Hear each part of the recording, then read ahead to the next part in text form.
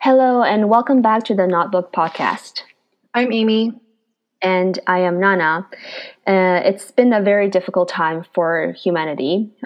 We've both been reading a lot and learning a lot about the current situation, as well as the history of the systematic racism in America, as well as the rest of the world. So when it came to planning this week's episode, we came across an initiative started by Cult 45 Podcast. They're another minority-owned podcast, and they started an initiative called the podcast Blackout.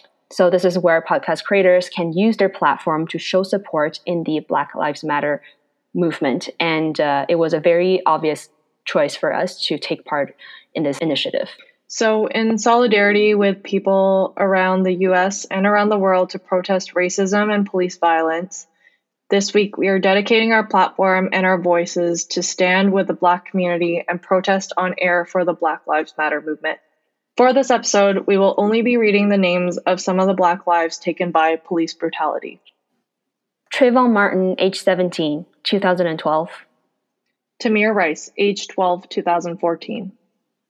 Michael Brown, age 18, 2014. Eric Gardner, age 43, 2014. Sandra Bland, age 28, 2015. Freddie Gray, age 25, 2015. Alton Sterling, age 37, 2016.